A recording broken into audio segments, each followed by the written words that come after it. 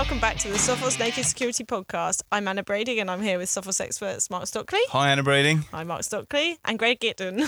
Greg Giddon, yep, my name's hard to say. Hi, Anna Brading. It's nice to be with you in this room yet again. Maybe I should call you Gregory Giddon. I prefer that. Okay. What about Greg Giddon? Sounds like I'm in trouble, though. Whenever I get the full name, it's always like, and something bad's happened. Well, yeah, I'm telling you off. Is that what your mum used to do? But tell me off. No, use your full name. Oh, yeah. Yeah, they did give it to me. If they pull out your middle name, you're in real trouble. Oh, the middle name. Yeah. It's when it becomes a different name, like the dog's name, then you know something's up.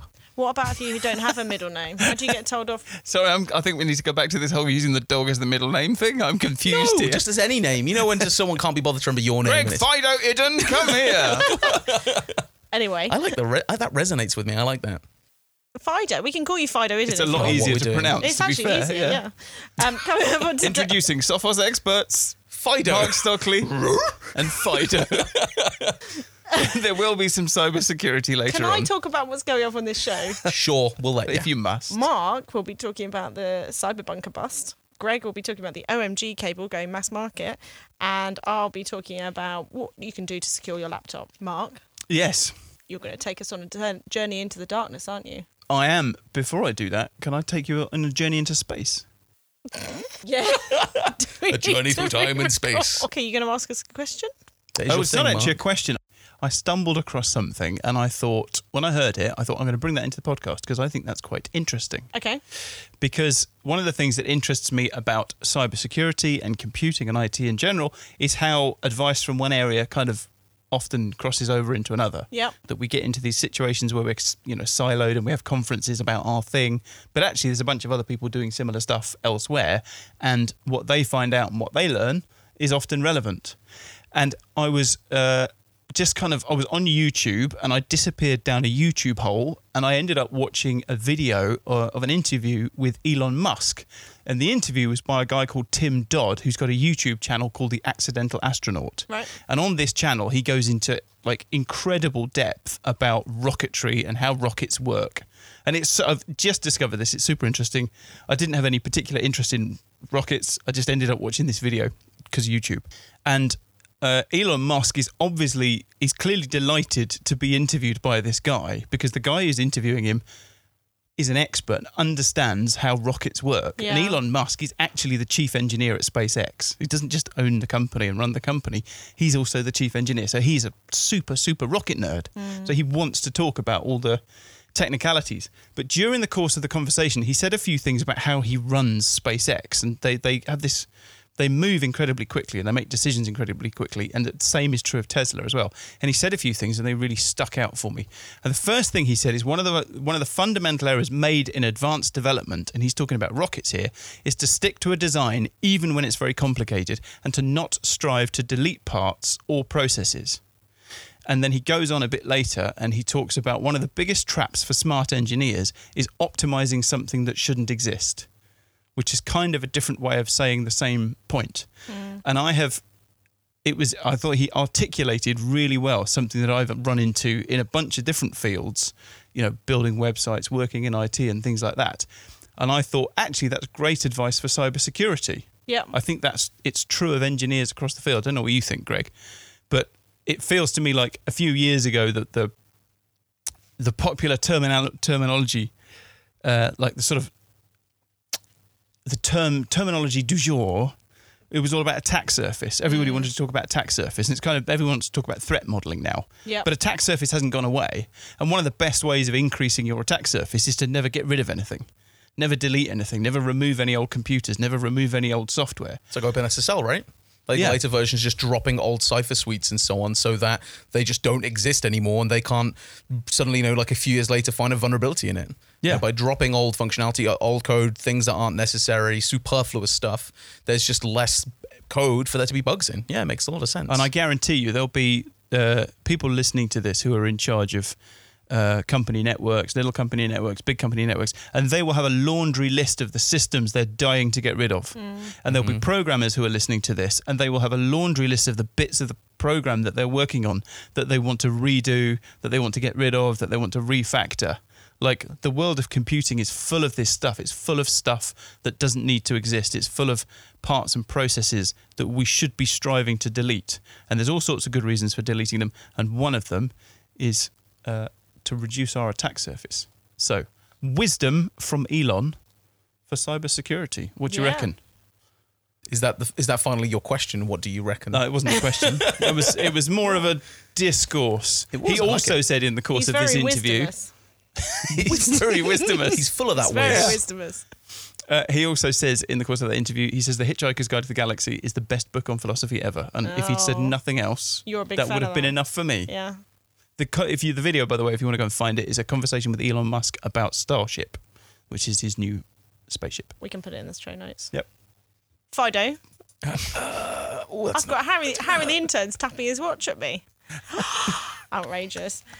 Fido, we talked about the OMG cable a while ago. So what's new now? Well, okay, so for anyone that may have missed the Yeah. previous talk about the OMG cable, it's effectively think of a lightning cable for an iOS device, iPhones and so on, but it's been made a bit evil. So there's this really cool guy called MG, that's his Twitter handle, I think it's like _MG_, and they've been working on this malicious or like kind of pen testing cable. Yep. And what's kind of interesting is that like instead of it just being... a lot of pen testing tools are quite obvious. It's like a USB stick you plug in, it looks a bit dodgy and so on. This is a cable. So you could have a normal phone connected to it. You could Right. replace someone's legitimate cable with it. So it's quite an easy way to innocuously sneak a malicious cable into someone's and network. it's a teeny weeny cable. It's a teeny weeny cable. Like the entire electronics are like hidden Yeah. inside the end of the, where the old USB-B type, is it USB-B? Am I going wrong?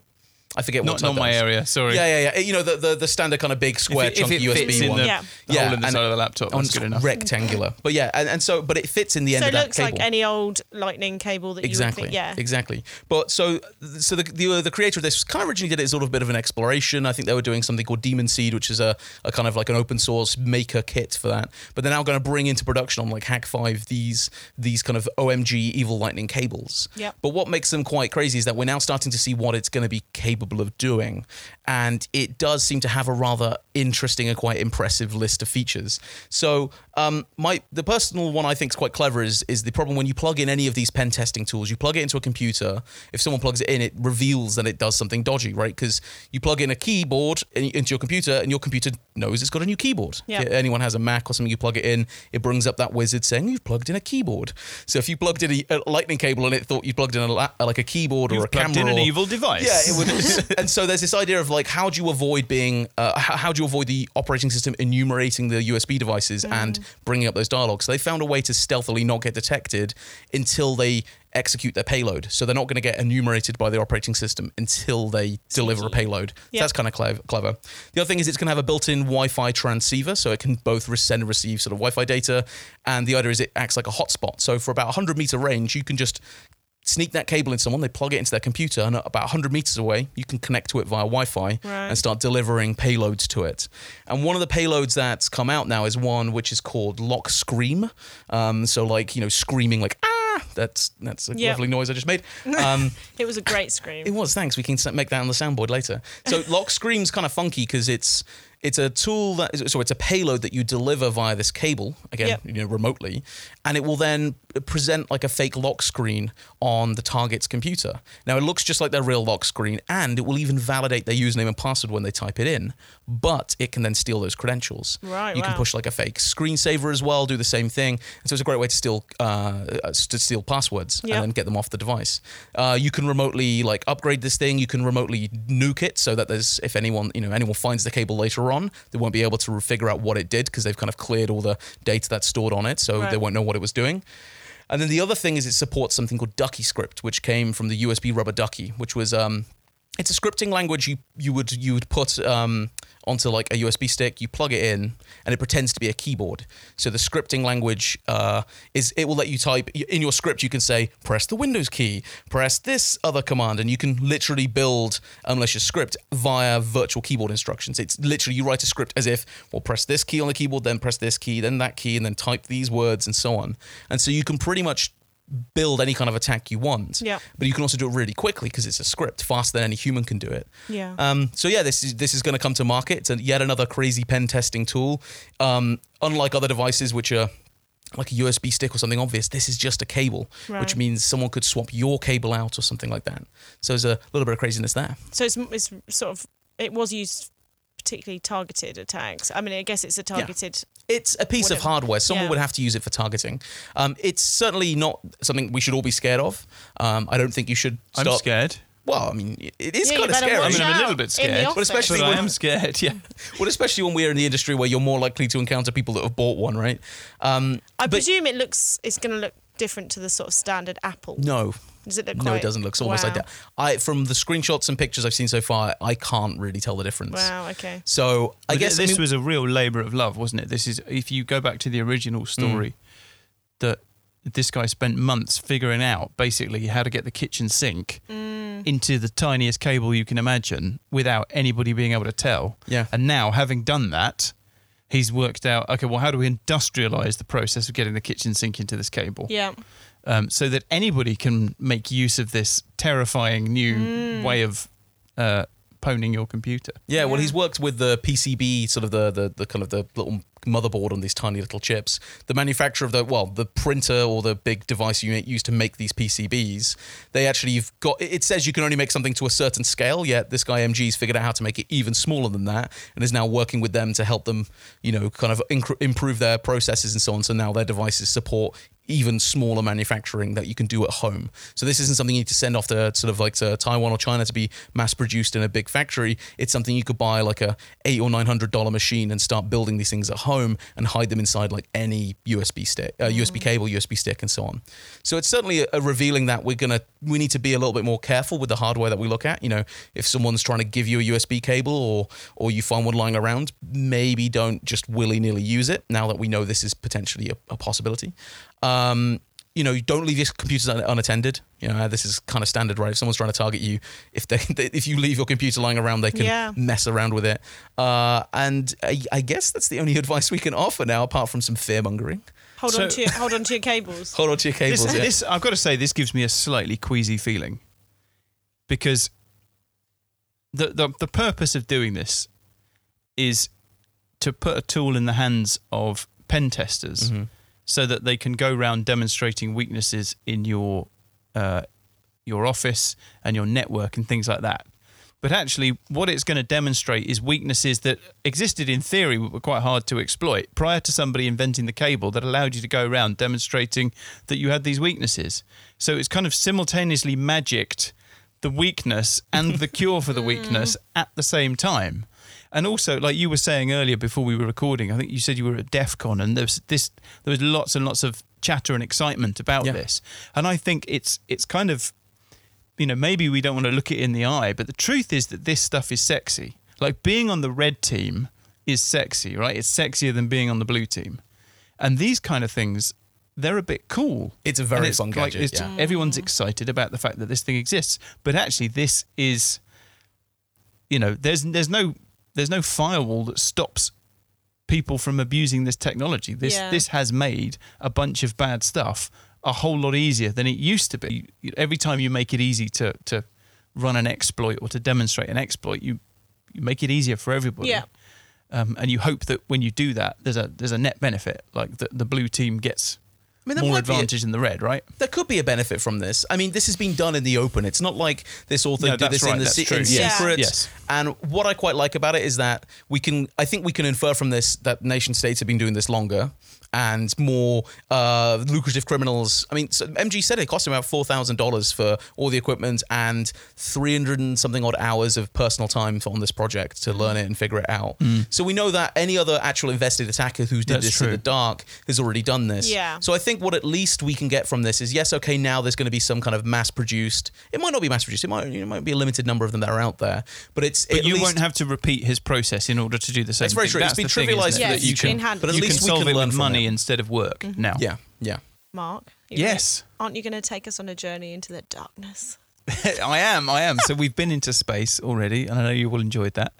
But now we are going to go into the darkness. Not just any old darkness, though. We are going into the darkest of darknesses, We're going into the deep, dark, and despicable depths of the dark web. Ooh. And the dark web is a realm of, we call it the dark web, but you could just as easily call it the dark net. It's a realm of the internet where what you do is kept secret and anonymous with the mystical use of encryption. And how does that... So we used to talk much more often about the deep web. Yeah. How does that relate to... So the deep web, so famously the deep web is kind of 90% of the internet. Or so the trope has it. That the deep web is bigger than the visible part of the internet. Yep. So the deep web is kind of everything that's behind a login screen, everything that can't be indexed by a search engine. Okay. So I think in terms of event horizons, like there's the amount of the internet that it's worth Google spending trying to figure out how to index. Yep. And then there's everything else. So deep web isn't necessarily the bad stuff, but dark web. Deep web there's some bad stuff in the deep web, but there's also a whole load of development websites and staging websites and every Facebook page that you've got to log in to get to, that's in the deep web. Yep. And just by the way, I did once actually do some investigation to find out if the deep web really was, like to find the origin of that. The deep web is 90% of the internet. And it's just one of those things that people say to each other.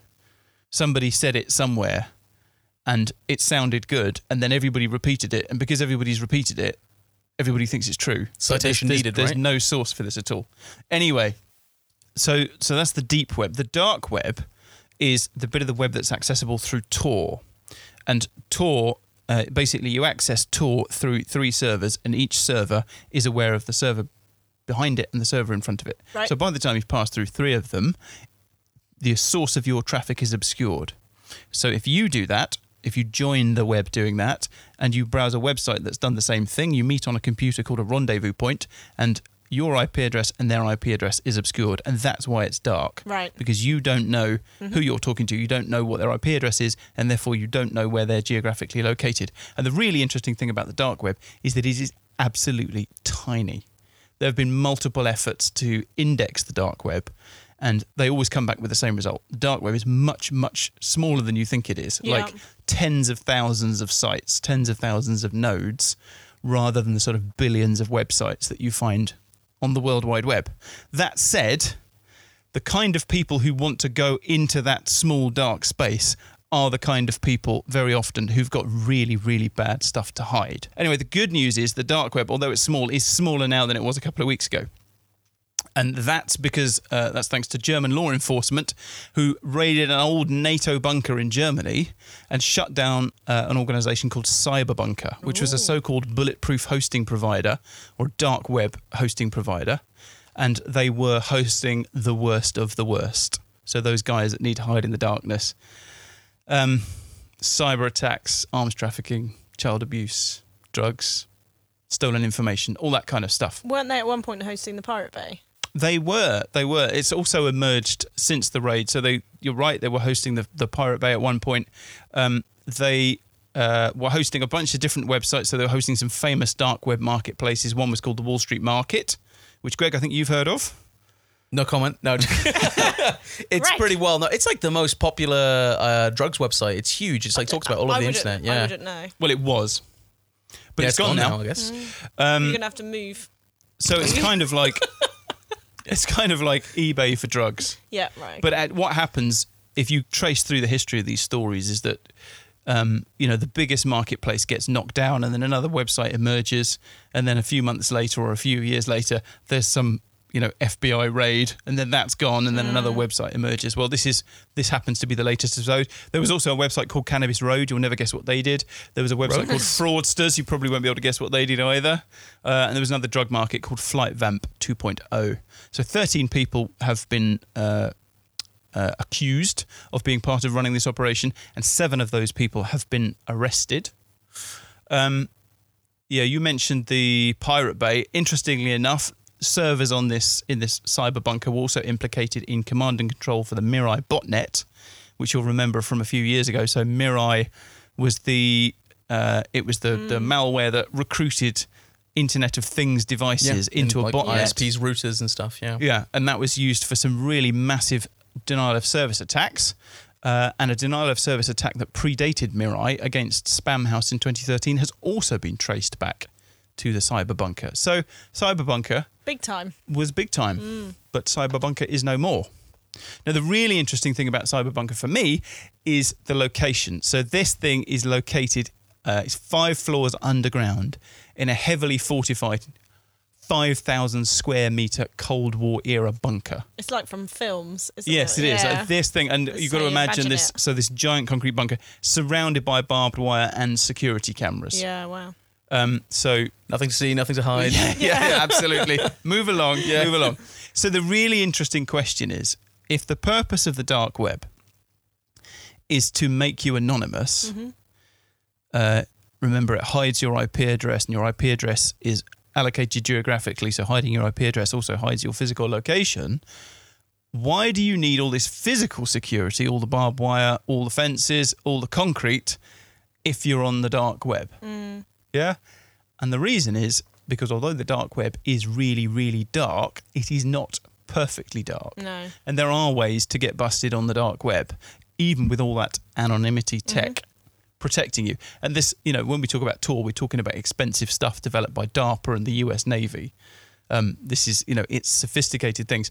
But there are ways that law enforcement can sort of get around the protections of the dark web, and they seem to be doing this fairly successfully. There is a stream of these high-profile raids, and these things are a big deal, by the way. So this thing was 5 years in the making, this raid. So it's hard work to unmask people on the dark web, but it can be done. And we've seen a whole bunch of different ways that law enforcement have managed to do that. The one thing they don't seem to be able to do is crack the encryption, which is probably good news, actually, because, it's good to have encryption that can't be cracked.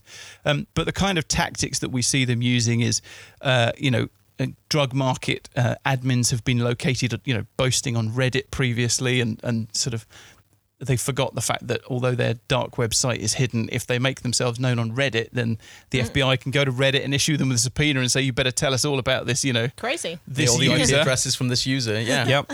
And also, often there are links, basically where you link to the real world is often your downfall. So we've seen situations in the past where, if you order some drugs online, it has to be sent somewhere from somewhere. So there's a moment where you join the physical web. And also, if you're creating parcels to send to somebody, there's a good chance that your parcel's got your fingerprints all over it. Right, yeah. And so that's a way that people have been located in the past. And also, even in the technology, there are things that, it turns out in the history of these things, criminals are no better at setting up servers than everyone else. They don't have some special, unique set of skills. And actually, they've got some, in some cases, more like trickier things to do. And they make mistakes like everybody else. And those configuration mistakes can also lead to people being unmasked. So, it can be as simple as if you put a photograph up, if it's got metadata in it, Yeah. the metadata often says where the photo was taken and when. And that, so it doesn't matter how anonymous you are on Tor, if your Tor site's got a photo that says where you are. Yeah. And then finally you get into, we don't know what they did here, we can only speculate, but the FBI in the past, for example, have actually gone as far as putting malware on people's machines. They've taken over dark websites and they've used them to host malware, and then the malware has acted like a tracking beacon on the against the people that have visited that website. So normally at the end of each segment we would give some actionable advice, but there's not really much we can give here, is there? Well, the thing is, it's a question of whether or not we want to do that. So, but up till now, we've been talking about the dark web as being a place where bad things happen, and it really is. And there are people that like to gloss over that. But the fact is, the technology is neutral, and secure encryption and communications technology is important, and it can be used for good. Yeah. So it's used by journalists, it's used by activists and dissidents and people like that to keep themselves safe from state apparatus.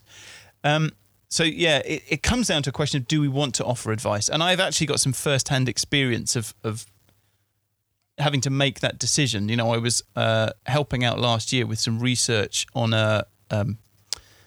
we'll just say a gang that were conducting some very, very bad ransomware attacks. Ooh. And during the course of that research, I discovered a weakness in the way that they had set up their dark website that actually revealed a lot of information about where that dark website was. Didn't tell us perfectly where it was, but it basically told us what hosting company they were using. Wow. And so when we published details about that research, we had to make a decision about whether or not we wanted to publish that particular piece of information. Because if you're if you're using the dark web for good reasons, that's something you would want to know in order to secure your website. But if you're one of the bad guys, it's another thing that law enforcement might use to find you, which has been closed off. Yeah. Shift and provider or at something. that time, the decision that the people who were involved in that came to was to not reveal that advice. And so I'm going to plead the fifth again today, I think, and say there are things that we could say about securing your dark website. They're out there. You can go and learn them. I don't want to be a source of information Right. Yeah. for that. No. So I I'm don't not think going to we say should be. anything. Okay. So, Greg, this is going to come as a surprise to you, but October is National Cybersecurity Awareness Month. Oh, last episode I was made aware of Cyber Awareness Month. Have you been practicing lots of extra awareness activities? No, I just made sure I was aware that it's Cyber Awareness Month. The next thing I now need to do is go and figure out what on earth I'm meant to be aware about. Well, let me tell you. To make me more aware. Cyber. I can tell you something. What is cyber? It's the thing you're supposed to be aware of. Yeah. Okay, enlighten me. Actually, cybersecurity. You can see why it's been going for 15 years now, can't you? It's a hard slog. What, this podcast episode? But Does feel like it. sorry, that was kind of mean. So our intern Harry, we were asking him to come up with some story ideas, and he said, "When I buy a laptop, what are the things I need to do to secure it within the first hour, 2 hours that I've got it back at home?" So we asked, I asked Maria Valmazis, one of our writers, to put it down on paper or on screen, and so these are the tips. So I'm going to read them to you. I'm listening. It's about time we learnt this. Exactly, Greg. Buckle up. Number 1, have a plan for your data. That's a great tip. Do you want to? And I'm not saying that just because I told Maria to put that on there. Do you want to tell? To be fair to her, so Maria emailed and said, "Does anybody get anything Yeah, she did. that we need to add to this?" And I said, "Please make sure you put in something about the data on the old laptop, because if you're buying a laptop, there's a good chance that you're buying it as a replacement for something else. Yep. If you have the luxury of having a working, healthy laptop and you're going to replace it with something else, that's great. And you've got lots of time to make sure you work out how you're going to get your data from your old one onto your new one. And I've been in a few situations where basically I've had laptops die on me. I had a laptop die on me the day before I started the first job working for myself. Oh. What a This great is way why to I need to do start. my song again. Da, da, da, da. Just carry on. Da, da, And luckily I had a proper backup solution in place. And so having figured out, it took me, basically you give it about half an hour to try and fix the laptop. And if that doesn't work, you just go out and buy a new one because your job depends on it. And your in money that bags. situation. And thank goodness that you've got a proper backup solution in place. So make sure you understand, there's all sorts of good reasons for having backups, not least, it's your last port of call if you get struck with ransomware. Yep. But understand where your data is going to go before you get the laptop and before you do anything with it. Great advice. Greg, this is number 2 for you. Make sure you apply all the available updates. Ooh, that's excellent advice. Yeah, I mean, especially if you just bought like a new machine. Yeah. Who knows how long it's been sat in the box, and you need to make sure you do the upgrades and all that kind of stuff. Yeah, I mean, if anyone follows me on Twitter, all of the 100 and some people that are really sad and actually seem to follow me for some reason, I think I regularly follow retweet. Yeah, I follow you. What are you Is saying this about everyone? your Is followers? this everyone in this room? Yeah, that's you and 3 all for your, you. your bots, isn't it? But Is that it? Is that the total? But I always have to repeat, just patch your, what we're saying, sugar, honey, iced tea. Yeah. Patch your sugar, honey, iced tea. Because people don't seem to patch enough or frequently. I always see people delaying it. Like the perfect example is like, especially people like my mother, for instance, because she's in the middle of doing something, so she doesn't want to do the update because she knows it's going to shut down her computer and it spins there for hours on end. Also, do you think if you're just coming in cold, like you're not from a cybersecurity background, you're coming in to a brand new laptop, would it even occur to most people that they need to apply updates, or would they think they're just getting something straight out of the box? It's going to work. It's Yeah, going to be absolutely. the most up-to-date? Diving straight onto the internet, start accessing lots of Yeah, websites and totally. so on. But Yeah. actually, you could be Maybe several download months some out of pat. software that you need. Yeah. Yeah. Yeah, exactly. I think the thing is, if you're buying a laptop in a box from a shop, that's probably the one situation where you can absolutely guarantee it's out of date. So tip number 3, once you've installed your updates, you need to make sure that your auto updates are turned on. Yes. Yes. You should do that. Yes. That seems really silly not to. I mean, I'm one of those people that absolutely hates the idea of just not always applying updates all the time. I know that sounds kind of crazy, maybe a bit kind of cavalier, but I don't see, if there's an update available, I just apply it. I would rather stay ahead of the curve, because in my head, I guess the theory is that someone will find a vulnerability in something that's older and wouldn't have had time to look at a later patch and hadn't enough time to scrutinize it and so on. So by staying constantly patched and so on, it at least keeps me as far ahead as I can possibly ever be from being compromised. And if you don't have auto updates turned on, it's just down to you to manually do it. And when do you manually go, oh, what do you know what I want to do right now? Yeah, I want to exactly. apply some updates and sit here and watch my computer spin around. Yeah. So and yeah, for it and makes for the sense. layperson, much easier to turn on auto Yeah. updates and have to I remember. think Windows 10's made that almost impossible, but I know Mac are still, I don't know if they'll change it in the next version coming out in a couple of weeks, but currently it'll still say, do you want to turn it Yeah. on? And it's kind of give it a real choice to you, which might be dangerous. Who knows? I don't know.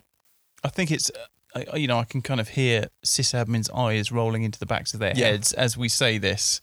So it's probably worth pointing out that, if you're a systems administrator for a big company, different rules might apply. You've got all sorts of concerns around system uptime. And, Absolutely. there's a lot of nervousness about Microsoft patches at the moment, Yeah, for example. But, these tips were for consumers buying a laptop for themselves and maybe a few other people. And I think in that situation, the bang for buck of turning on auto updates, Yeah. basically it's a no-brainer. Yeah. You're much, much better off having auto updates and riding out any problems that might come from that than thinking that you're going to, test the waters. I guess in our audience also I have to bear in mind we come from a different viewpoint on this. Like we have a different perspective on for sure. patches and so on. I totally appreciate that some admins out there, like there's some mission critical software which just they can't run that risk. Maybe you work in the medical industry, you can't run that risk of patching that machine. What if you lose it? People's lives could genuinely be at risk. I guess it just comes from our perspective is that we see the lack of patching so frequently abused. Like every time I've heard of a case where someone's been compromised, it's usually because they haven't patched something, they've made a mistake in the configuration of something. It's usually something that could have been avoided by just doing these best practices. So I guess we always say rule of thumb, auto updates on, patch everything, and then our admins out there who know then when other situations they shouldn't be doing that, of course apply your own logic. And I mean, there's a reason why they're sysadmins and they're trained and know If what you they're know doing. why that doesn't work for you, then you're qualified to make that decision. I think it's a good caveat, and hopefully that'll save us from some hate mail. Nothing saves me from hate mail. Oh, Greg. I just I'll call send it you mail at something this point, and nice. Is that from your mum? Dear Fido. Oh, this is gonna stick, isn't it? Yep. Another no-brainer. Make sure you've got good security software installed. Oh, Sophos Home. Sophos, yeah, that sounds like a cracking idea, doesn't it? Yeah. Shameless self. Software Home is a no-brainer though, particularly if you've got more than if you've got more than one computer to look after. Oh, for Right. sure. Okay. Yeah. Because Because Managed for, ten for all in the same real, place. yeah. if so I use it. I'm running it. It's on a few other people's laptops that I look after as well, and being able to do that just makes life easier. It almost sounds like a marketing pitch, right? It does, and I don't want it to sound like a marketing pitch because in some ways I don't feel like I've got dog in this fight. We could not mention Sophos Home Yeah. and nobody would care. Like there are a bunch of good free antivirus products of out course. there, and you should make sure that one of them is on your laptop. If you ask me honestly, I would say use Sophos Home, particularly if you've got multiple laptops to look after. Number 5, install a password manager. Number I hope 6, use it. Yeah, number 6, use it. The amount of people, honestly, I've seen that have a password manager, but they still get to the point where they're like, oh, I couldn't be bothered with it. And they just end up reusing passwords and saving their reused passwords into their password No. manager instead of using the random password generation feature. That's kind of like in my opinion, that's the point of a password manager. Every password's random and you store it in there so you don't have to know them. Yeah. But I still see a lot of people use it as a password manager to store their hideously insecure password they use everywhere. Wow, that's... And I've literally seen it Yeah. where and that's why there's checkers built into things like LastPass and so on, where it will actually audit your passwords and tell you, hey, you're reusing these things. But yeah, if you're gonna, I always talk about password managers. I honestly think it's one of the single biggest decisions you can make to move your security needle towards the more secure. Yeah. And they help protect you against phishing, don't they? Because they auto-populate. And data breaches. I mean, if I Yeah. lose one account, I mean, hopefully it's not something important like my primary email address or something, but if something is breached, that I'm minimizing the fallout because it's just that one set of credentials that only work in one place. Yeah. And you're not going to be able to use that to then break into any of my other accounts and cause further havoc. And it's worth bearing in mind that if you've installed a web browser, there's a good chance you've installed a password manager already. Right, okay, And yeah. I've been through this process with some relatives of mine that, we say every week, use a password manager because it really, really is good advice. But the fact is that there are people out there for whom that is a big job. Yeah. It's difficult for them to understand why it's important. It's difficult for them to get it all set up. And I found with one of those people, actually, the easiest way to do it was to use the built-in password manager in Google Chrome. And I wouldn't necessarily go there normally, but in that case, I thought, that's the only way this is going to happen. Still an so improvement. don't rule it out. It's definitely, having a password manager of any kind, I suggest even a notebook with your passwords written in it is better than reusing passwords. Absolutely. Number 6, dump the bloatware. Sorry. Over to you, Greg. As you can tell, I'm opinionated about this one. Every device that you buy, that anytime a computer's quite cheap, it just seems to be that the lower the price, the more bloat that you seem to get with a laptop. And that's a sweeping statement, but I from my limited experience, It's like they're subsidising the cost somehow. It is almost like that. That's a real problem. You get all of these computers, and it does come with a whole bunch of software you don't need, and with the kind of supply chain attacks we're seeing and so on. Minimize your attack surface. It goes back to what kind of Mark pointed out Back earlier. to the right? wisdom of Elon. Right. In the beginning of the Wisdomousness. podcast, it all just comes back round in a big circle, doesn't it? I should say that the Wisdomous reference was a friend's reference. If no one else got it, that's fine. But it wasn't just me not knowing. And finish up. Bloatware is just it is a more attack surface than you need. Yeah. Uninstall any application on your computer that you don't need. I mean, sometimes it might be important to the use of the machine, so you're going to have to audit, see what piece of software does what. But in general, you get a lot of additional applications that just don't give you any kind of benefit.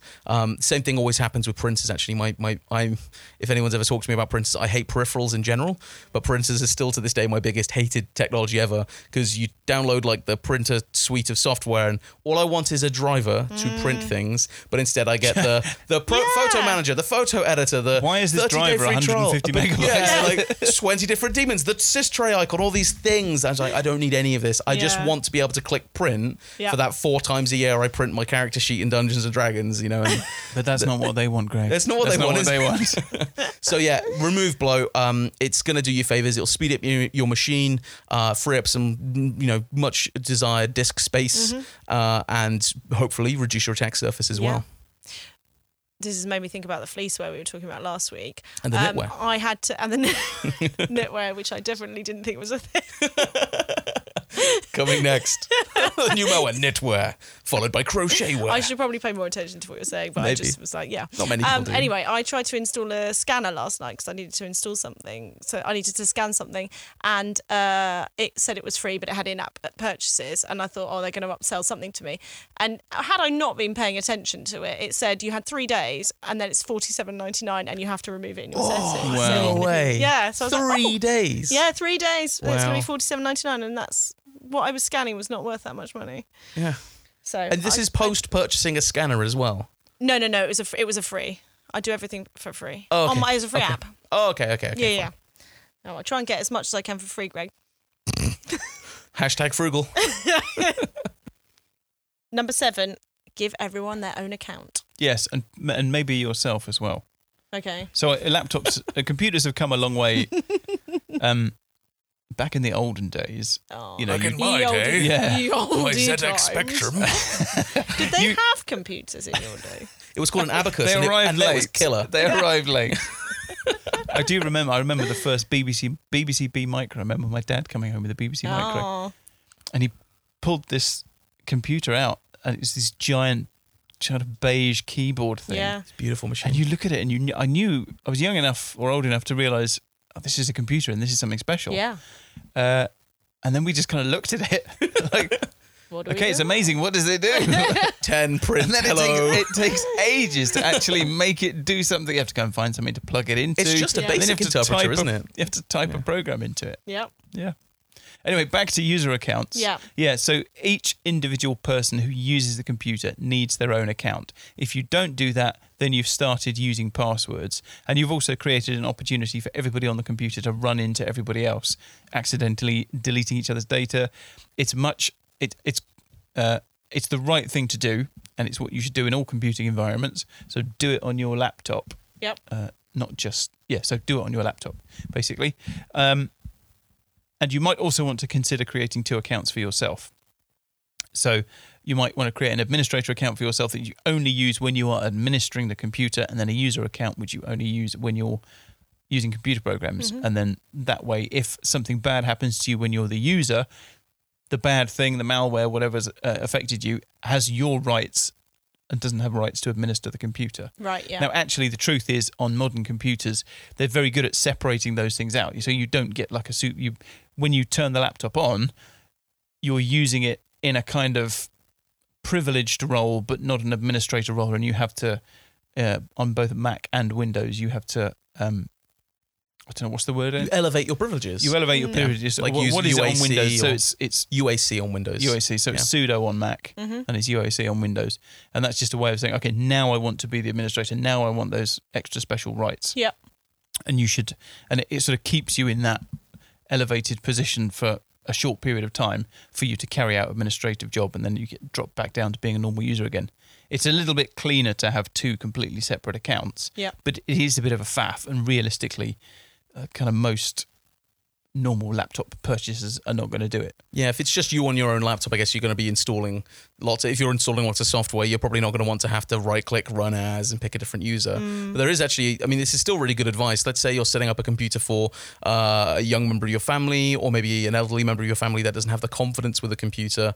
If they don't need to be installing software, they don't need admin privileges. Yep. By not giving them an admin account, by giving them a user account, should a piece of malware, get onto your computer and try to elevate itself, it can't. So it does certainly, again, reduces your attack surface. And again, it kind of means that they're less likely to be able to install dodgy software and things like that because they haven't got admin privileges. So, certainly if you're one of those lucky IT people that has to manage and be their family's IT guy and so on, this is an activity I've done myself for members, and it is pretty helpful. There's another good reason for doing that as well. So last year I set up an old Mac laptop for my children to use. And we set up all the parental controls, so it's good that you want to have separate accounts so that you can have, they're not the same age, the 2 kids, so you maybe want separate, like slightly different setups with your parental controls. But one of the really super useful things was it was a great opportunity to introduce them to having their own password. So creating their own accounts was it was the thing that we used to teach them, okay, you've got a password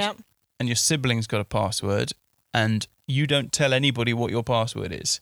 So the first thing that we've taught them about passwords, we discovered too difficult to teach a young child how to come up with a complex password. But it is very easy to teach them that their password is theirs and it's a secret and they don't tell anybody else. And we actually have a game in our family where, starting that day, we said, right, if anybody asks your password, you don't tell them, even if I ask you. Yeah. Because I'm an administrator on that computer. If I need to see what they're doing, if I need to find out what they're doing or do whatever, I've got the access rights to do that. So I don't need their password. Talking of handing your kids a computer, we asked on Twitter. Oh, yeah, we did, yeah. What's the best first computer for kids? Hot off the press, because this is only just closed. We asked, is it iPad, PlayStation, Raspberry Pi or Chromebook? What do you think won? I would really hate it if it was something like PlayStation. Not that I don't like PlayStation, but I don't class that as like a general purpose computing device. So my vote's on Raspberry Pi here, so fingers crossed. If it wasn't PlayStation, then I'm guessing that it wasn't kids voting. It was Raspberry Pi. Yay! Fantastic. With 41%.